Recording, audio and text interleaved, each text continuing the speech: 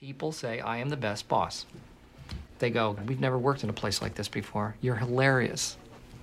And you get the best out of us. I think that pretty much sums it up. I found it at Spencer Gifts.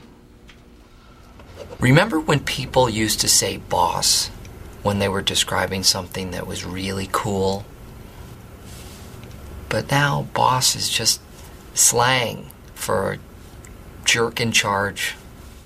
So Ryan got promoted to corporate, where he is a little fish in a big pond. Whereas back here in Scranton, I am still top dog in a fairly large pond. So who is the real boss? The dog or a fish? Would I rather be feared or loved? Easy, both. I want people to be afraid of how much they love me. I mean, without a doubt, that is my favorite line in that sequence. Would I rather be feared or loved? Well, both. I want people to be afraid of how much they love me. You know, the sitcom The Office is a hilarious thing to watch because it plays out the dynamics of the workplace and the vying for position and the realities of the internal wrestles that naturally happen in us as we are trying to figure out in the world where we fit and what our role is and how we find value and whether we matter and whether we're equal or unequal. And we live in a world with people around us trying to do the same thing. And so all of us are naturally, constantly looking to see what the next level is into which we can step in position and authority so that in essence we can functionally live in a place where we lead, where we decide, where we are in charge. I mean, that's really what we all deep down inside want from the time we're little, is to be in charge. We just don't like not being in charge. And we project that out specifically in our cultural context into the idea of positions and leadership. That's why our culture values so highly the idea of the leader. And we value so non-highly the idea of servant, right? I mean, the person serving, whatever. The person leading, ooh, wow. And so what we do then as a culture is that we honor and we serve the leader, right? When the leader walks in, everybody straightens up, gets there. Oh, the leader's here. Lay out the red carpet. The leader's here. He gets to fly, she gets to fly in the first class cabin rather than back here with all the servants, right? That's how our culture functions. And so our culture then begins to tell us what's important and what's not, and whether you're equal or valued or whatever else by position and by the space you fill in any kind of organizational reality that has relational dynamic.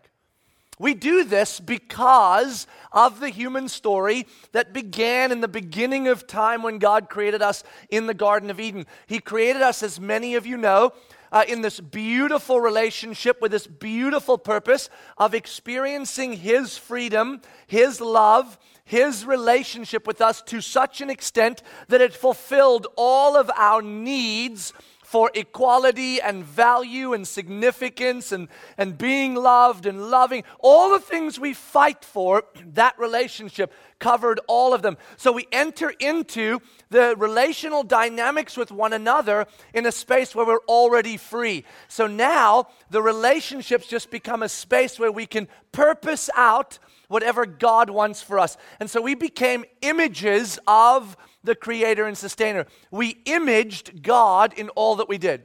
And God even began to establish relational dynamics that reflected His relationship with us, so that every time we were together, we would be reminded of God's incredible created relationship with us. We were convinced to pursue our own divinity by God's enemy, to run after our own stuff. We bought into that lie. We ate of the forbidden fruit. We didn't find divinity. We found death and corruption, darkness and bondage. We found fear and shame. And suddenly we were driven by two human dynamics. We wanted to find something that would fulfill us, something that would fill that great void in us, something that would make us significant, make us valuable, make us matter. So we are constantly seeking out that which will save us from our insignificance. And simultaneously, we continue to pursue our divinity. So we want to be the boss in charge of all things while simultaneously being saved by something. It's a beautiful and horrid reality for us, right? And that bleeds into how we now pursue our lives in relational dynamic in our homes, in our workplaces, and it bleeds into our biblical community. Suddenly, position matters a great deal because it informs you on your value and your place where you fit, your equality in the entire story.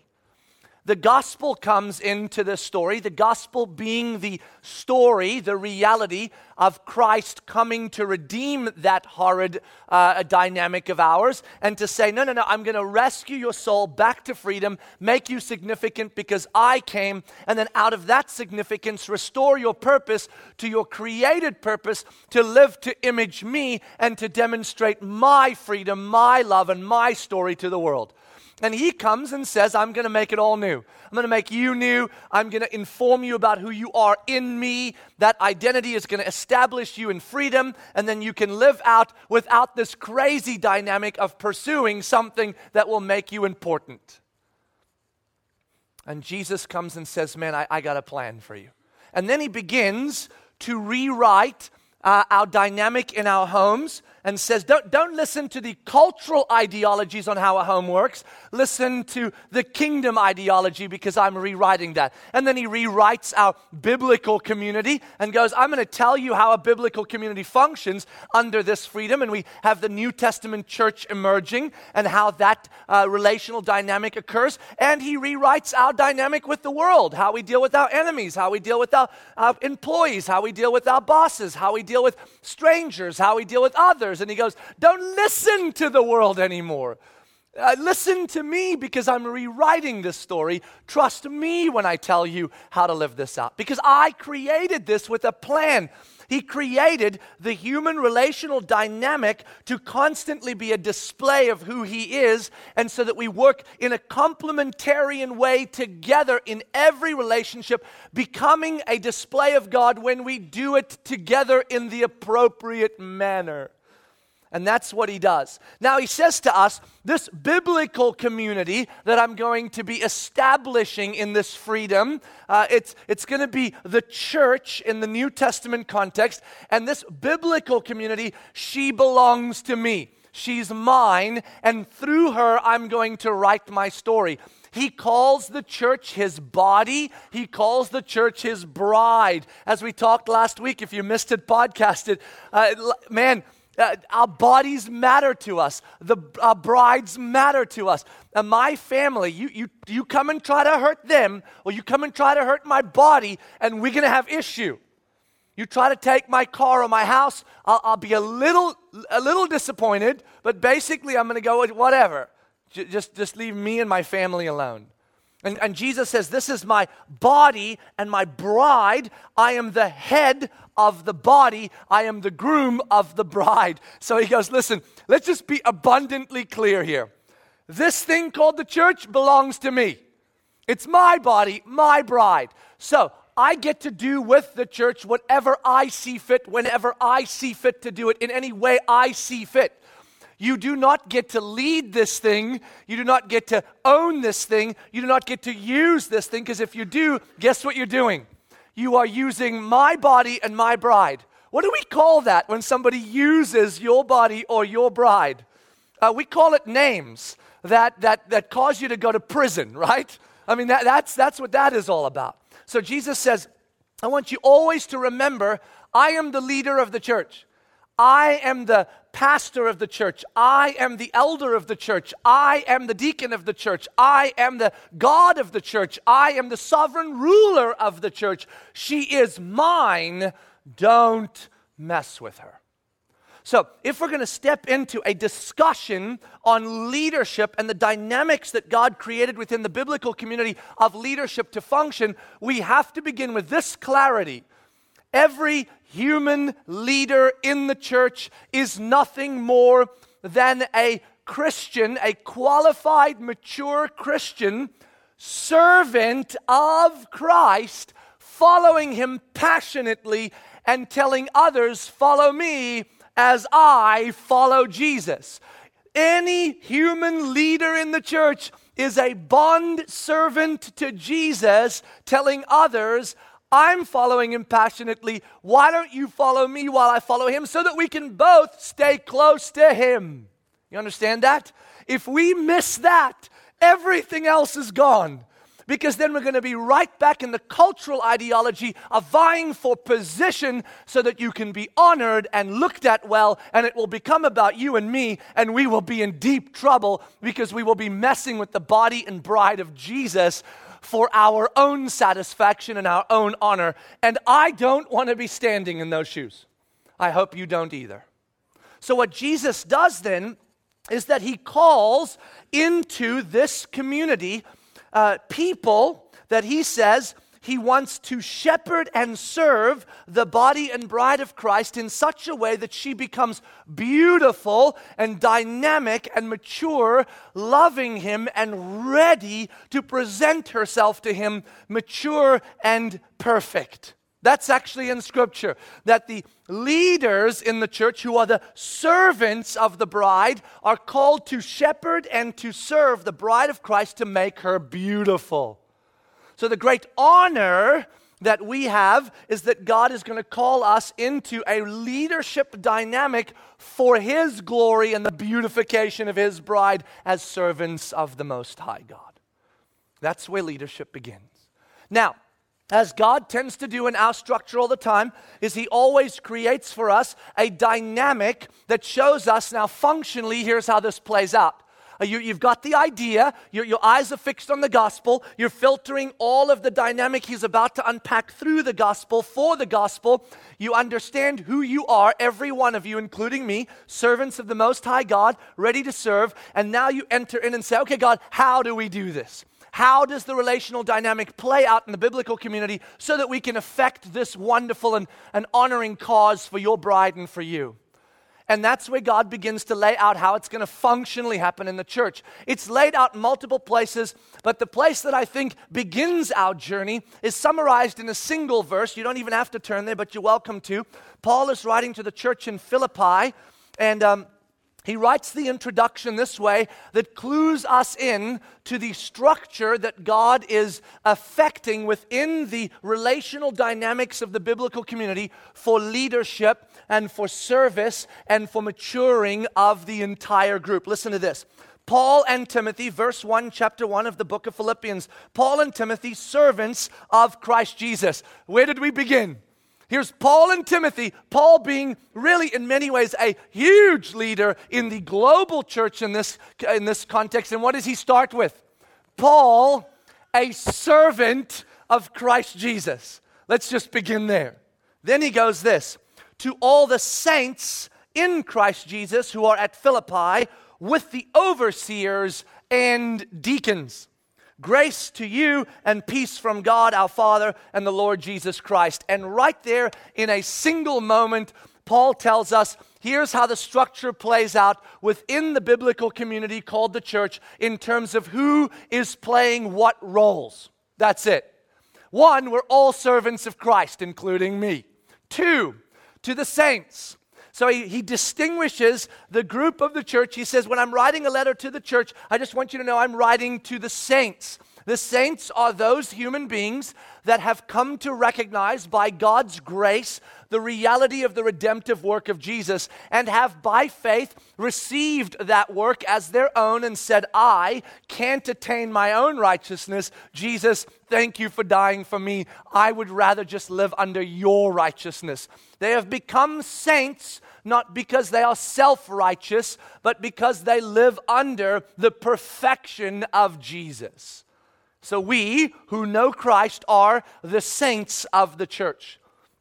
By definition, Paul distinguishes this because a church gathering in a city should always have among it saints and seekers, always. If it is a healthy church, it is the saints of the church are living such a life that others who do not know Christ are intrigued by what they see, and they're coming to say, I want to be part of a place like this. The love here, the friendliness, the joy, the transcendent of circumstance, all these dynamics that I struggle with, you guys seem to live in a different world. You see things differently, and it seems to bring incredible realities of freedom into your life. I'd like to know more. You ought to have that group of people always in your midst. So the saints are leaders of the church. They are, in essence, those setting the pace for those who don't yet know Jesus. Beyond the saints, then, there are two groups he specifically pulls out, and to the overseers and to the deacons. So we see in the relational dynamic of the church in leading the bride into beauty and maturity, you have the saints doing some of the leading, then you have the overseers doing some of the leading, and you have the deacons doing some of the leading, and they all have very specific and dynamic roles that are then unpacked throughout the rest of Scripture. The word overseer here, which is the role we'll start with, the word overseer is synonymous with, it is interchangeable with some other terms in Scripture because you see them used completely interchangeably in multiple parts of Scripture. The word pastor, the position and role of pastor, the position and role of elder, the position and role of bishop, the position and role of overseer, these are synonymous with one another. When you hear those terms, they are one and the same. It doesn't matter if you're reading the term elder, overseer, pastor, or bishop, they are the same term. So you have that group of people, and Paul, inspired by the Holy Spirit, writes a set of qualifications in order to step into that role. The saint has a qualification, right? What do you need to be in order to be a saint of the church? Well, you need to know Jesus as your personal Lord and Savior and have submitted your life to His story and growing in the passion and maturities of becoming more like Jesus. If you don't know that, we love you to death, but you don't qualify as a saint. You are part of what we've all been part of, which is a human being vying for position, trying to figure out who on earth you are, and dealing with the dynamics of your deep need for rescue and your deep need to be in charge. Well, we've all been there. We all still even struggle with that. But Jesus has rescued our soul. That's the qualification for saint. The qualification for overseer, those who are going to shepherd the saints and the church as a whole as the seekers come together. Now that changes the game. Because these are the pace setters, not for the people that don't know Jesus exclusively, but also for the saints who are to do what? Grow in passion and maturity in Christ-likeness. So the overseer must play a very different role in terms of the standards by which they are called. And Paul writes and says to be an overseer is a big deal. There are two places in Scripture where he lists out the qualifications for the overseer, the elder, the pastor, the bishop. Those are found in the book of 1 Timothy chapter 3 and in the book of Titus chapter 1. We are going to focus on 1 Timothy chapter 3 because the lists are identical, but let me just read to you really quickly here what we have going on here, okay? In 1 Timothy chapter 3, he writes these words. Verse 1 on page 643 of our Bibles. The scripture will also be on the screen if you'd like to read it there.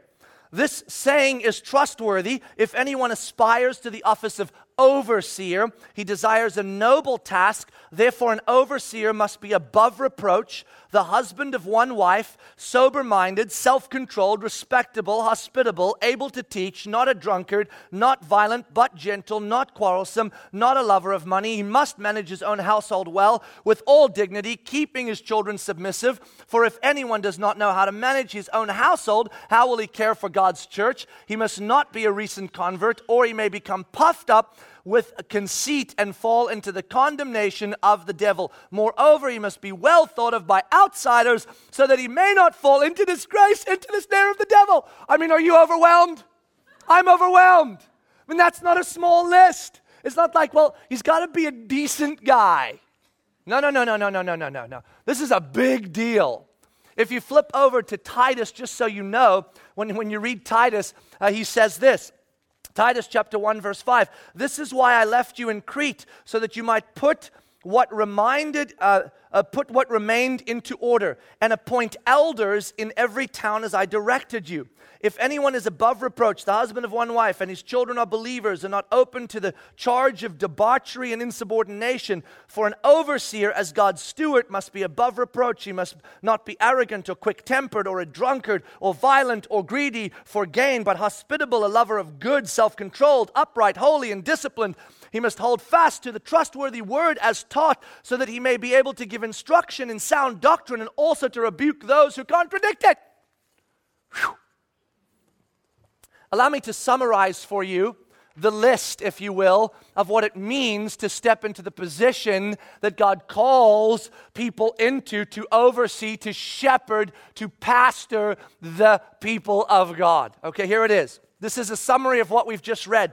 In relation to God, you must be a man that is above reproach without any character defect that is obvious. Not perfect, but we ought to look at these men and go, there's nothing really concerning about them. We don't look at them and go, that's a real concern. There's just no pattern in their life that demonstrates concern. Do they make mistakes once in a while? Yes, but there's no pattern here. There is just a pattern of character that is above reproach. They need to be able to teach. When they are speaking out the scriptures, you ought to go, this person knows what they're talking about. They've clearly studied. They've clearly understood. They clearly have a handle on the Word of God. When you deal on any topic within the scripture, there's a clear sense of how the gospel plays into the story. This person can handle the scriptures, and when they speak them to you, you kind of feel like you know more than you did before. They should not be a new convert. They should have been round the block with Jesus, you understand? You should talk to an overseer, elder, pastor, and go, you just seem to know Jesus. I mean, you really do. When we talk about Jesus, it seems you really hang out with him. Like you've been with him. You've followed him. You are a disciple of Christ in the real way. 3 years into the story, sitting with him by the fire a lot. Because every time you talk about Jesus, it's just like, whoa, can you tell me more? That ought to be true. In relation to family, a husband of one wife, a one-woman man, sexually pure. This is not a requirement for someone to be married. It's saying whether you're married or unmarried, you ought to be a one-woman man and sexually pure, guarding the covenant of marriage, whether in marriage or pre-marriage. You are constantly looking for a display of the gospel in your relationship with the opposite sex. In our culture, this is a big deal, right? I mean, this is not normal anymore. Submissive children, a successful father, not perfect children, because if that's the case, I mean, I'm done. Let's go home right now. I mean, if you want little kids in a little row behind you like little ducklings, you're like, look, stop, go, it's awesome. Well, then we're dead in the water.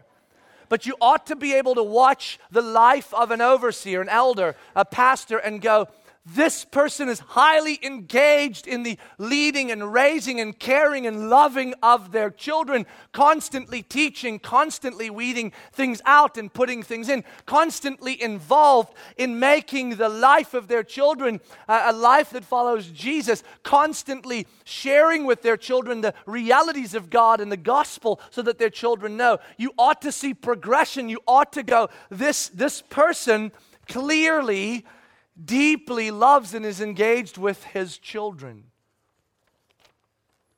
And then manages their family well, provides well, leads well, organizes well, loves well.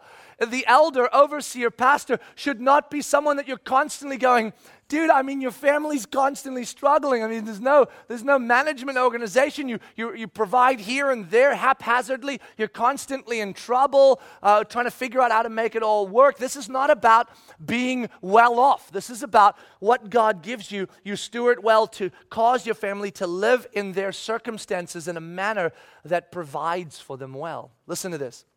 In relation to self, I love this. As I summarize this, think about this.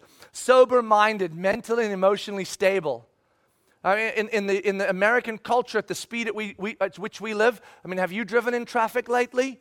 Emotionally and mentally stable. Every now and then I'm in traffic and I'm like, Renaud, you're an overseer, bro. What's going on up there? Because it's like, oh, to kill people. Right? There's a lot now culture that keeps testing our emotional and mental stability. It doesn't just happen naturally. You got to work at that. You got to keep your mind fixed on Jesus. You got to stay there. And so the overseer is someone that's mentally and emotionally stable. Not perfect, but stable. Self-controlled, a disciplined life with sound decision-making. You ought to watch an overseer and go, when they make decisions, I mean, in general terms, they're good ones. I mean, not always perfect, but good decisions. You don't generally watch an overseer and go, oh my goodness, what was he thinking? That should not be a normal experience in any way, shape, or form. And if you ever have that moment, what was he thinking? Right afterwards, when the whole thing plays out, you ought to go, oh, I get it now. You see, there ought to be the sense that when this guy makes decisions, generally speaking, if you're going to put your money somewhere, put him on that decision. Generally, they're right on the money. Not a drunkard. This person needs to be without addictions as a pattern in their life. This is not about singular events. This is about patterns in our life. That a person who has addictive realities in their life in any form ought not to be an overseer in the church. Oh, saint, yes. Pace setter, yes, but not overseer, elder, pastor, whose bar is higher. Not a lover of money. They ought to be financially content and upright. This is not about how much you have. This is about how content you are with what you have. You see the difference? An overseer can be very wealthy or an overseer can be very poor. That's irrelevant. An overseer is content with what they have and manage it in an upright, gospel-centric manner. They steward their finances well. In relation to others, they are respectable, worth following and imitating. I ought to look at my kids and say to them, if you want to be like someone, be like him. And that's an overseer. You understand? That's the person that I say, I want to be more like that person. Their relationship with God, their relationship with others, the way they live life, the way they father, the way that they love their wives, the way that they live their life, the way they make their decisions. I want to learn from that. That's how you ought to feel. They ought to be hospitable, welcome to strangers, and especially non-believers, people that don't yet know Jesus. They ought to be able to relate well with a large scope of humanity because they are hospitable, not because they like everyone. They are not violent. They are even-tempered. They don't have a short fuse. You ought not to bump a overseer or elder or pastor's car as you back out of the parking lot and scrape the mirror and have them jump out of the car and go, "Aah!" That's not supposed to happen. See, what's supposed to happen is that these people are supposed to be even-tempered. Do they lose their temper on occasion? I do. When my kids have pushed me beyond the brink of sanity and I'm tumbling into the darkness, yes, there are times I go, "Rah!" But that's not a pattern in any way, shape, or form. In fact, those moments are so unusual that everybody freaks out. So what just happened to Renaud? It's so odd. And I go, you happened to me. But that's another story. They ought to be gentle. Words for gentle are words like kind, gracious, loving. Not quarrelsome, but peaceable. Not divisive, but unifying.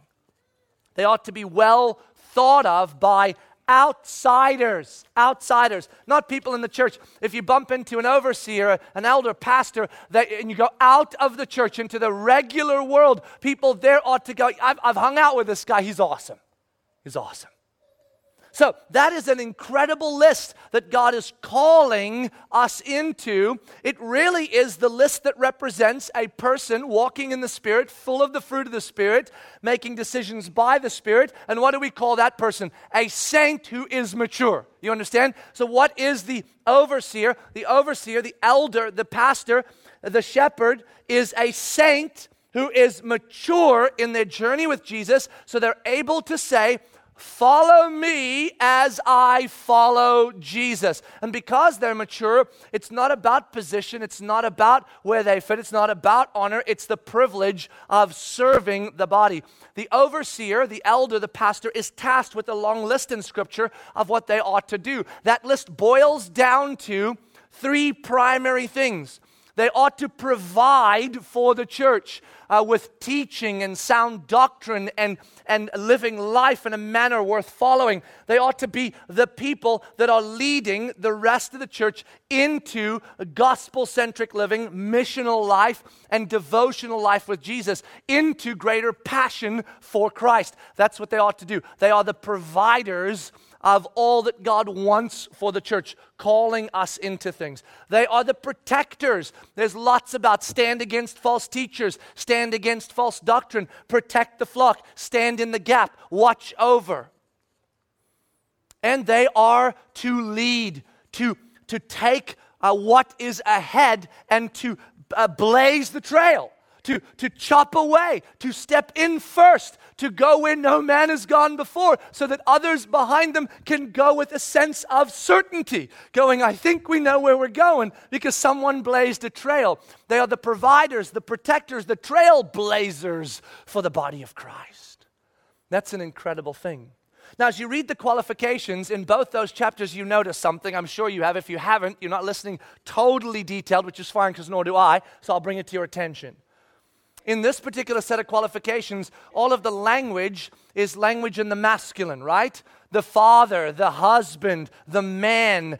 These are the kinds of things said here. So we begin to ask the question, it begs a question, is this just language where you just chose a gender and gender is irrelevant, or does this make a relevant point to gender? That's a great question.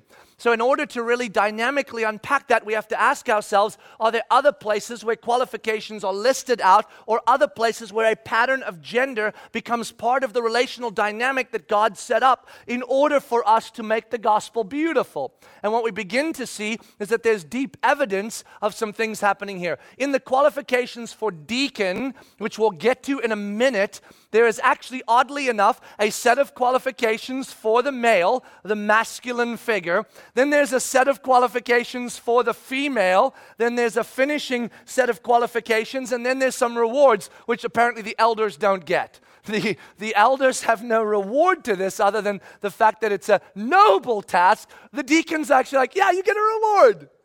And so in the deacon qualifications, there is a very clear and intentional, here's some qualifications you guys better have. Ladies, here's some qualifications you better hold. And so in the elder, it was not accidental that there was not a mix of reality here.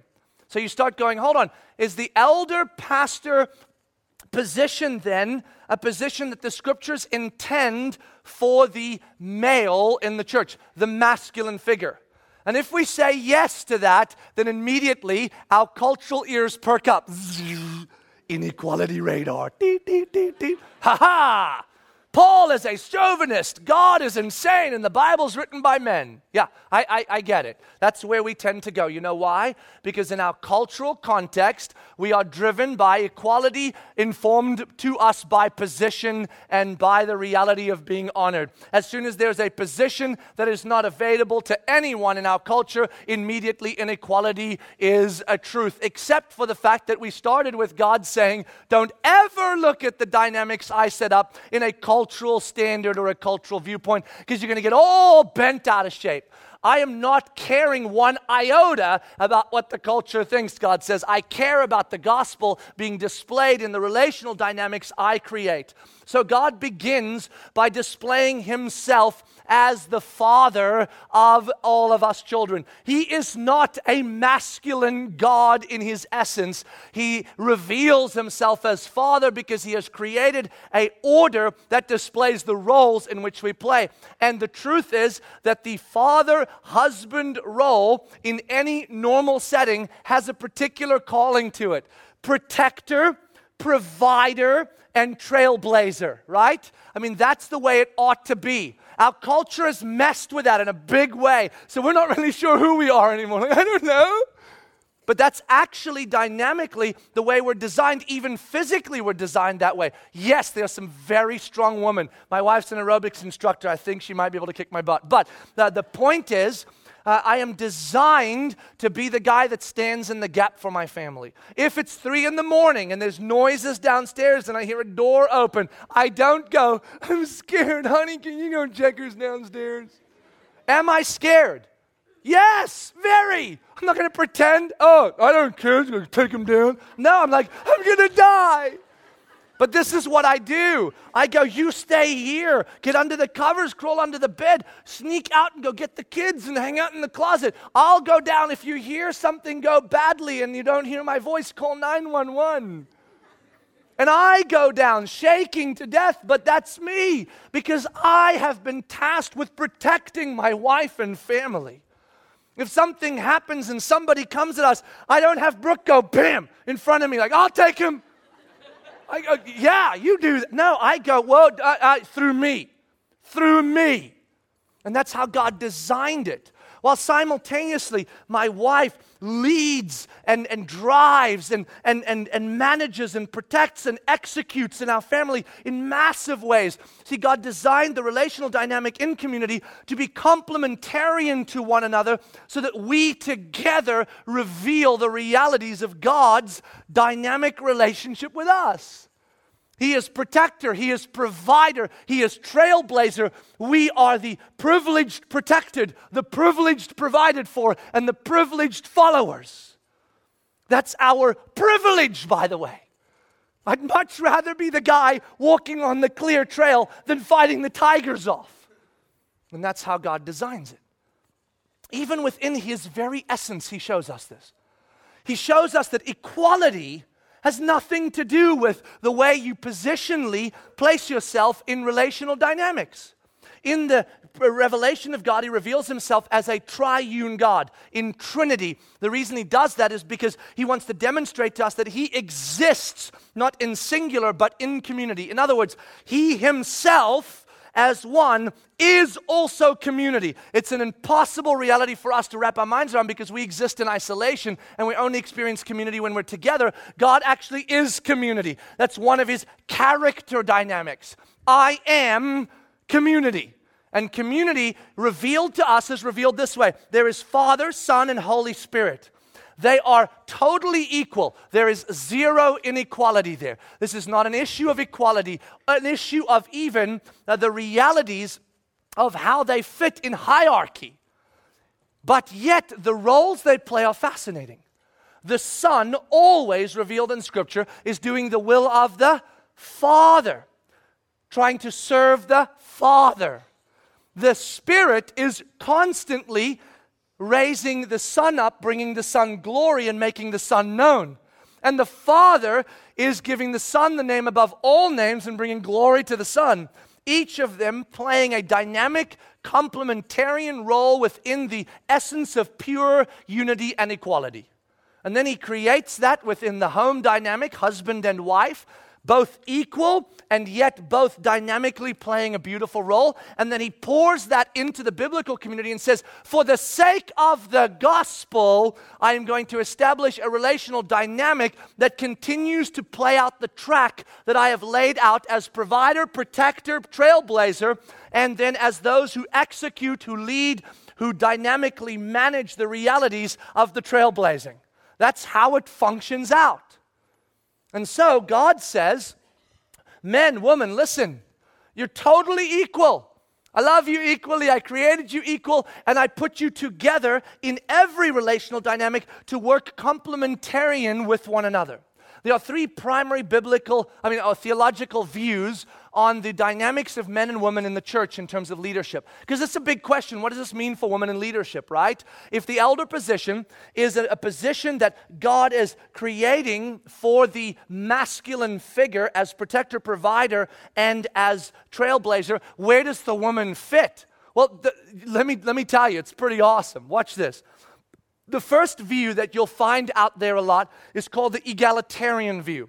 The egalitarian view is the view that men and women were created to function side by side in ministry, working together to manage and lead the church into beauty. And as they do that, in every position, in every office, gender has no bearing whatsoever on what is available to who. Zero bearing. Gender is an irrelevancy in the questioning whatsoever. That's the egalitarian view. They say, men, woman, ignore man, woman, and just go serve. Go lead. If you have the gifting, if you have the ability, if you're called, do it. The hierarchical view in the church, the more conservative side, though I don't like that word because this isn't really liberal, conservative, moderate, but the more conservative side says this, that men and women were created for two completely different roles in the church, absolutely, totally different. Men are to lead men, women are to lead women and children. So therefore, any ministry within the church where a man is going to be led in any way, that is any teaching ministry, serving communion, leading a ministry as a ministry leader that has volunteers that are men, any part of that, a woman should not be leading in those places. The woman should only be leading, only be serving in places that are exclusively other women or children, and then they have ages for when a child turns into a man. That's the hierarchical position. The complementarian position, which you might call the moderate position if you want to use those secular words, is a position that says this: men and women were created to serve side by side in ministry in multiple dynamics, including both men and women. Men and women are gifted to do multiple things, including managing, teaching, leading, all of those things. So men and women are designed to complement one another in ministry. Women should be part of serving the church by serving communion, by leading ministries, by doing all sorts of wonderful things, even teaching in multiple capacities within the church, even when men are present.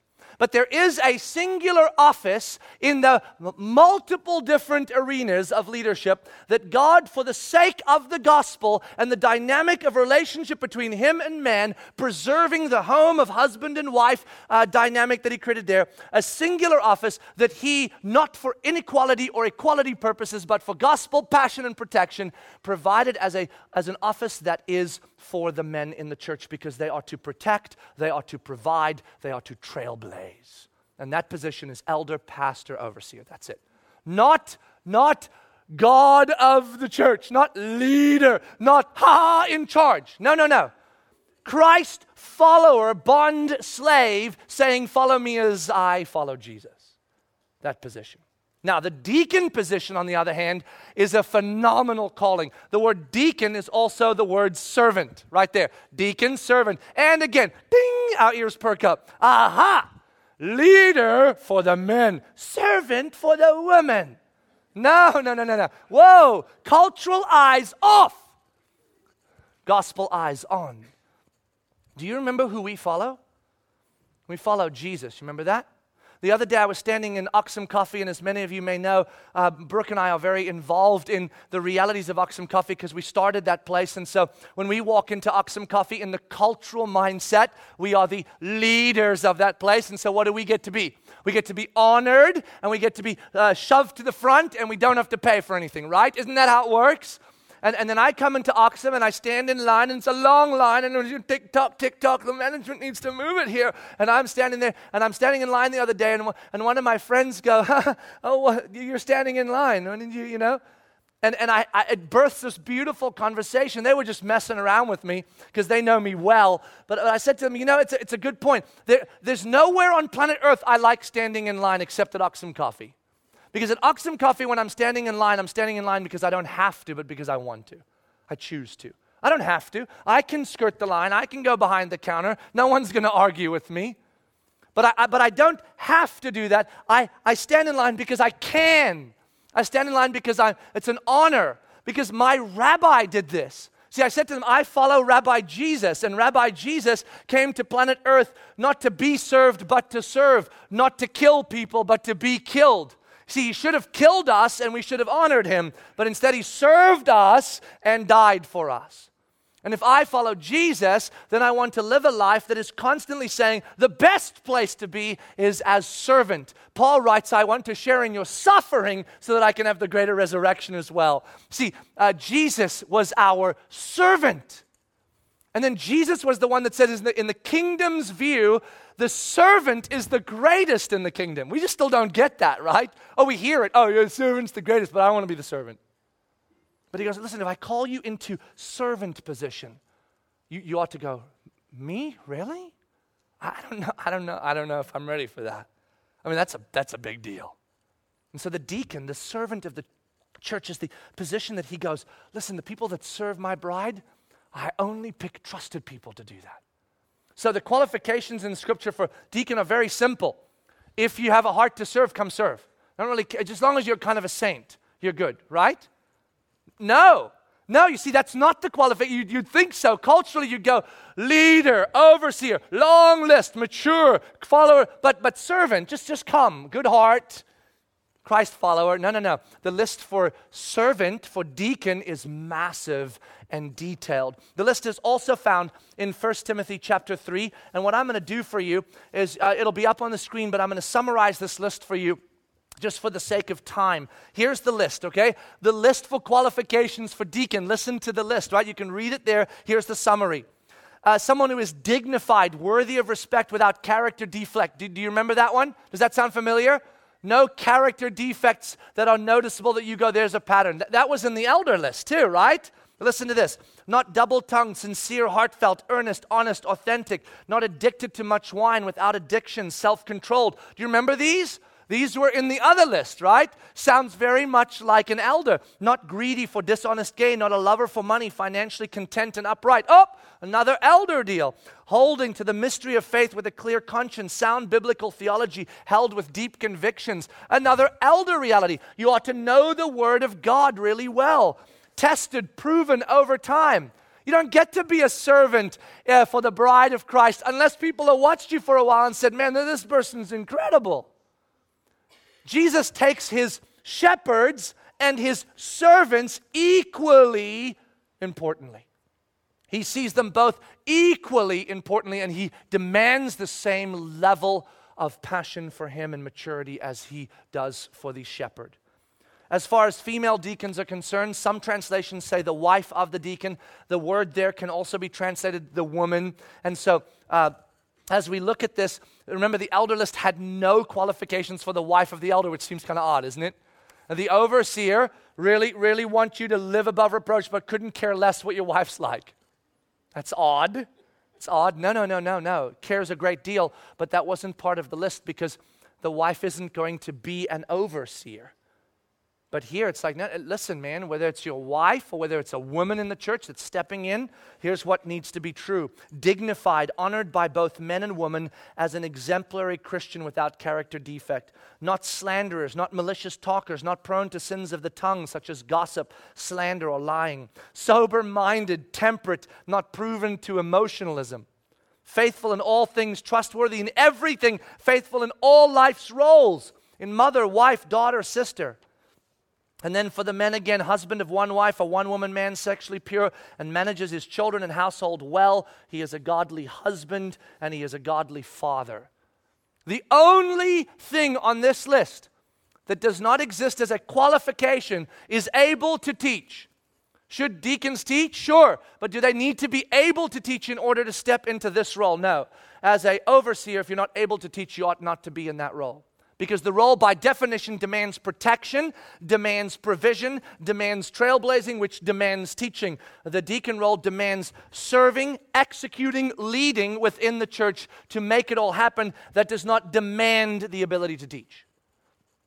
And so the authority of trailblazing, protecting, and challenging, providing, sits with the pastor, elder, overseer, and the deep and wondrous privilege of executing, leading, and affecting ministry sits with the deacons of the church. And this is the dynamic that God lays out for us. He wants the men and women of the church to be leading and serving beside one another in the kind of relationship that dynamically points to the marital relationship established in Genesis, which dynamically points toward the God and man relationship that is described all over Scripture. And this is how we get to make the gospel known. So how do we play that out here in Mosaic's context? How does that happen in our world here? Well, over the last 12 months, as we studied this issue, as we dug into it, as we looked at it, and I've just skimmed the surface today because I only have 45 minutes, but as we spent months as an elder team working through this and as leaders in this church working through this, we discovered that though functionally we can say that our elders are qualified and amazing men that do this and are able to do all these things, and the deacons we have are qualified to do this, here's what we figured out. One, our elders are men that meet together once every few weeks to live here in this big picture world, blazing the trail ahead for us. But the reality is our elders are not felt shepherds in this place. I mean, I bet if I asked how many of you guys actually know who our elders are, I'd see very few hands go up. You may find out that you actually do because you have been shepherded by one of them, but you wouldn't know as an elder, and that's a huge miss on our part. Our elders are called into a board that basically manages vision, doctrine, and direction and discipline, which is a part of the role of elder, but it is not the exclusive role of elder. The role of elder is to shepherd, to teach, to mature this place. And so we realized we have a big miss on that, so we went back and we restructured the expectations of what it means to be an elder around here. We said, yes, there are going to be elder teams like the vision team that is setting directional pace for us in strategic ministry, like the teaching team that you see on the stage here, preaching and teaching, guys like Brady, Joel, and myself, and Phil, like teams that will be the prayer teams praying over the sick and going to places. There'll be teams of elders, but you shouldn't even be on one of those teams if you're not already shepherding in some way, leading by providing sound teaching, by protecting against false doctrines and false teachers, and by trailblazing for the deacons executing ministry. So we've restructured the entire way elders are going to work around here so that all of our elders will be well known to the church as people who are deeply involved in shepherding us, caring for us, watching over us, and especially caring for the many deacons that will be executing ministry around here. And we have an elder covenant and a 1 to 2 year elder process to walk through, to be discipled into, to become an overseer, an elder here. And then the deacons, we did the same thing.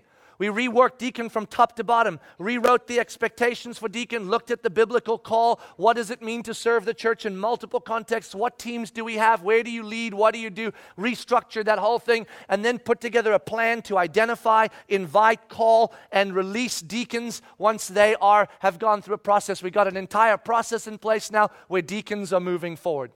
And we are looking ahead from here going, if we're going to become the church that I preached about last weekend in the Vision Talk, the church that is committed and mature and dynamic and missional and devoted and passionate and loving people, loving God, all this crazy cool stuff, being discipled and discipling, we are going to have great leaders in this church among the overseers, elders, pastors, among the deacons, and among the saints. And so we are producing that 100 miles an hour. Here's what we have so far, just to give you a quick picture of where we have come from. Okay, in elders, January of 2013, we had 5 elders. And they were on a little board leading you in the invisible realms, right? In January of 2014, that's right here, standing here, we currently have 10 elders that are qualified biblically, incredible men that are ready to begin to shepherd at high levels in this place. In January of 2015, we anticipate having between 12 and 15 elders. You say, that's not a huge increase. Do you know what the process is to become an elder around here? It ain't going to happen overnight, folks. I hope we have many more in process, but we will have 12 to 15 qualified, finished the process. There are some in process right now that are working through. And then in January 2016, we want 20 shepherds in this place, dynamically shepherding us, protecting us, watching over us. Deacons. January of 2013, we had 10 deacons serving almost 2,000 people. They're dead now because we burned them to death by accident. No, I'm kidding. They're still alive, but they were going to die. Because for deacons to affect ministry at a high level, that doesn't work. But here's the other thing we found. We had a number of people functioning as deacons around here, but they weren't deacons because we hadn't identified them, because they just kind of went like this. I'm willing to serve and I'm gifted. Great, plug in. So we have all sorts of deacons here doing all sorts of amazing things that may or may not qualify. We just don't know. So we went backwards and we started a journey identifying who is doing what and beginning to take them through the discipleship process of deacon. In January of 2014, standing here today, we have 50 deacons in this place. 50 men and women that are deeply engaged in the deacon process, understand the expectations, have qualified, and are executing ministry around here. By January of 2015, we will have 150 or more deacons in this place. We already have a boatload that are stepping into the process. And January of 2016, we will have between 250 and 300 deacons leading and affecting and executing ministry at Mosaic Church. You know how I know we're going to have all of this?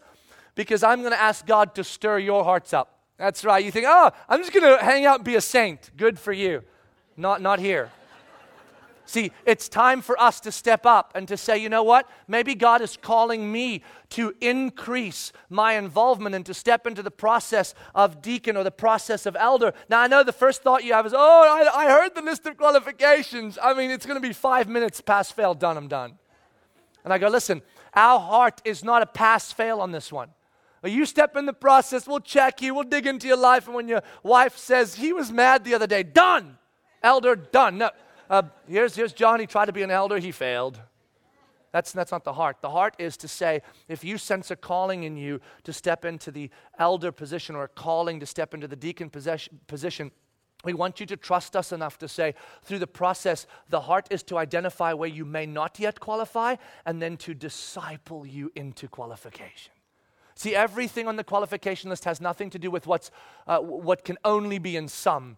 It is a mature believer. That means anyone can be qualified if they choose to pursue Christ at that level. And so if you want it, we can disciple you into it. And you may already qualify. Let us be the ones that help you through that. If you go, I don't think I'll have the time, let us make that decision, because we already know what that looks like. My heart is that every person in this place sitting here in 5 years from now would at least be deacon or elder qualified, if not functioning as one, because that really is just the call to be a mature follower of Christ. That you can say, that list, that's how I live. And that's what we want for you guys.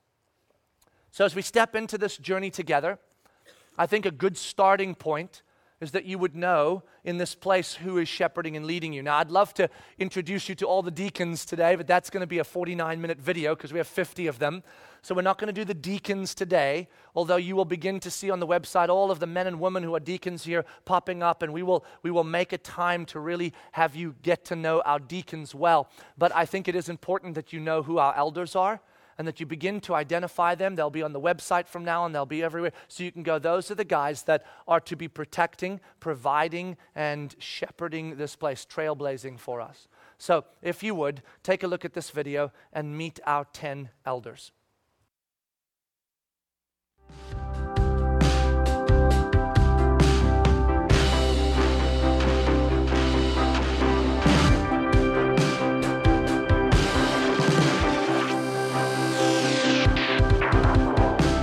Hi, my name's Renaud, and I have the privilege of being the lead pastor here at Mosaic Church. My wife and I moved to the Orlando area in 2002 to plant Mosaic Church because we really want to change the world with the gospel, and Orlando seems to be a city that the world comes to and then goes out from, and we thought it was a great platform and a great place to see that world change begin. We also have an incredible family of 8 children, which takes a lot of work, but we love it. And it's my privilege not only to be the lead pastor here, but also a dad and a husband, and it's what I love most. We have enjoyed thoroughly our journey with Mosaic and continue to be shaped and changed by this place.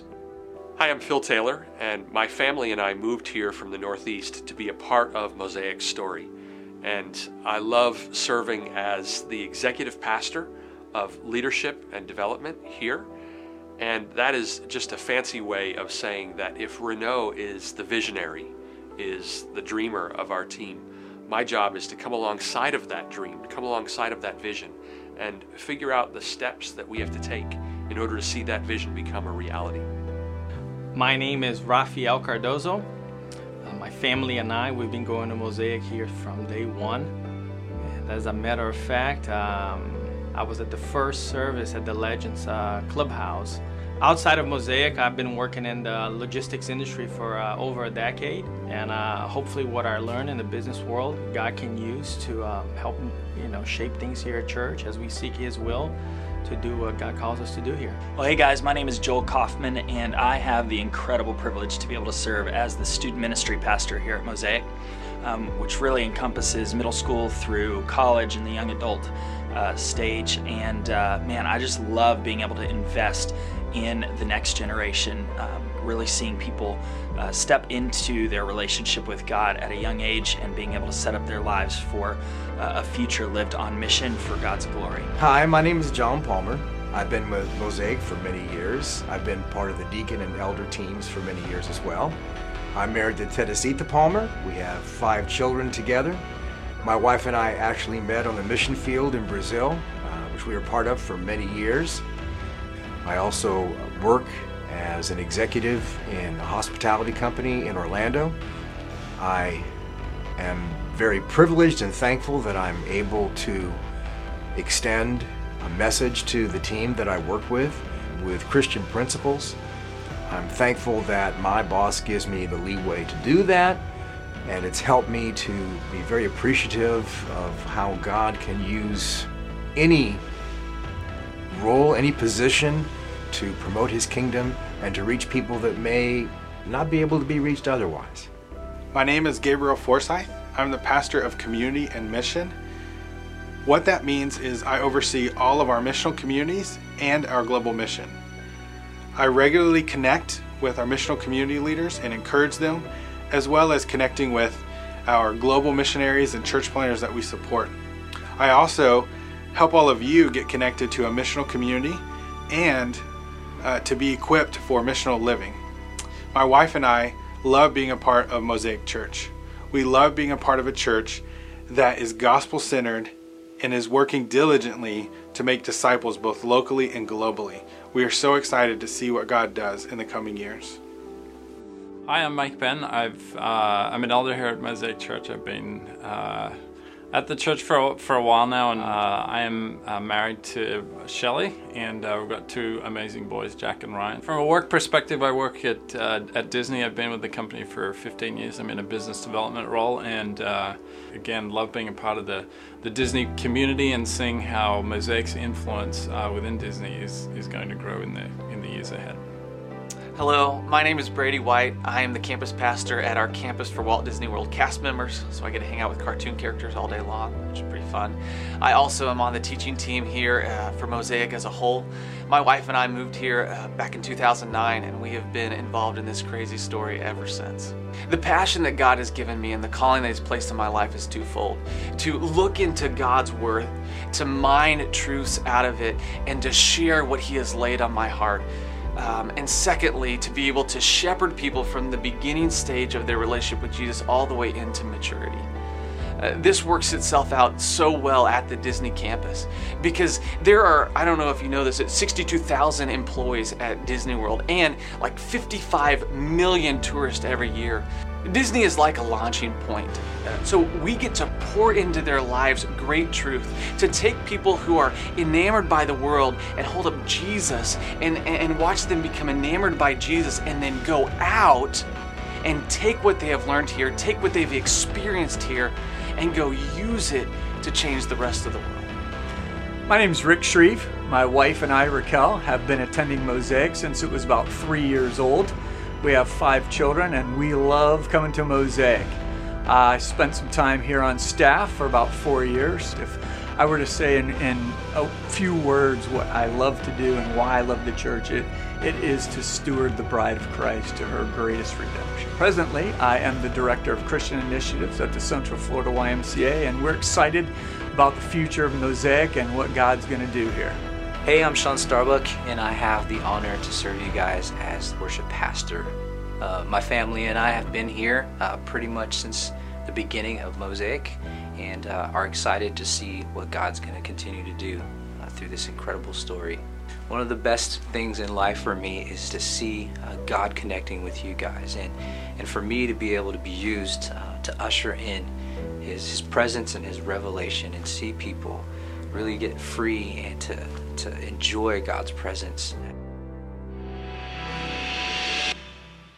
So you've met our elders here at Mosaic Church, and they are a great team of men. We believe that when the scriptures say that it is good to aspire to the role of elder, that is a call to action for those who have that calling placed on their life. The fact of the matter is that God absolutely loves the church, and He takes very seriously the people that He puts into shepherding positions over that church. That's why He has such high standards for the elder pastor. And we are excited to see God call men into that role here at Mosaic to shepherd and lead this church into its future. If you sense that that's something that God is calling you to, if that's a calling that God is placing on your life, we want to hear about that. Send me an email and we'll figure out what the next steps are for you. You know, if we get this right, this issue of leadership, of shepherds at this church, then everything else will fall into place. And if we don't get this right, well then frankly nothing else will matter a great deal. So I can't wait to see what God is going to do through the process of becoming elders at this church and shepherding this church into its future.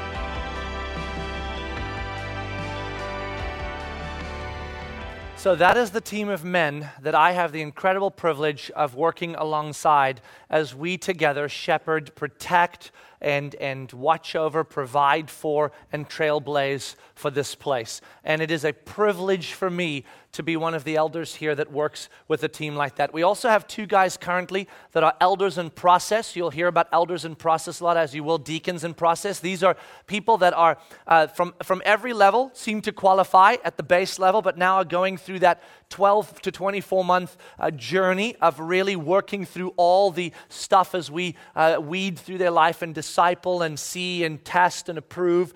That is a guy named Taylor Allen. He is the campus pastor of our Winter Garden campus. Phenomenal guy, and excited to watch God bring him into the story of elder. He has a long history of ministry, but he's just been here for a short period of time, just a few years, so we have not been able to watch him the way we want to watch someone who steps into the elder journey. So he's going through the elder process. And then Paul Mesha is another gentleman in our church. He's an attorney in the local area and also has given hours and hours and hours of his time here over the last 2 years as I've gotten to know him as he served here in many ways in a staff role just without receiving any compensation. And you'll see that a lot. Our elders and deacons, the staff or non-staff is sort of almost an irrelevancy. That's just what they do. Some of the guys that are elders are pastors here, and some of the guys that are elders, pastors, are working in the secular environment, spreading the gospel there. So you're going to see that a lot, both in the deacons and the elders as we engage them here.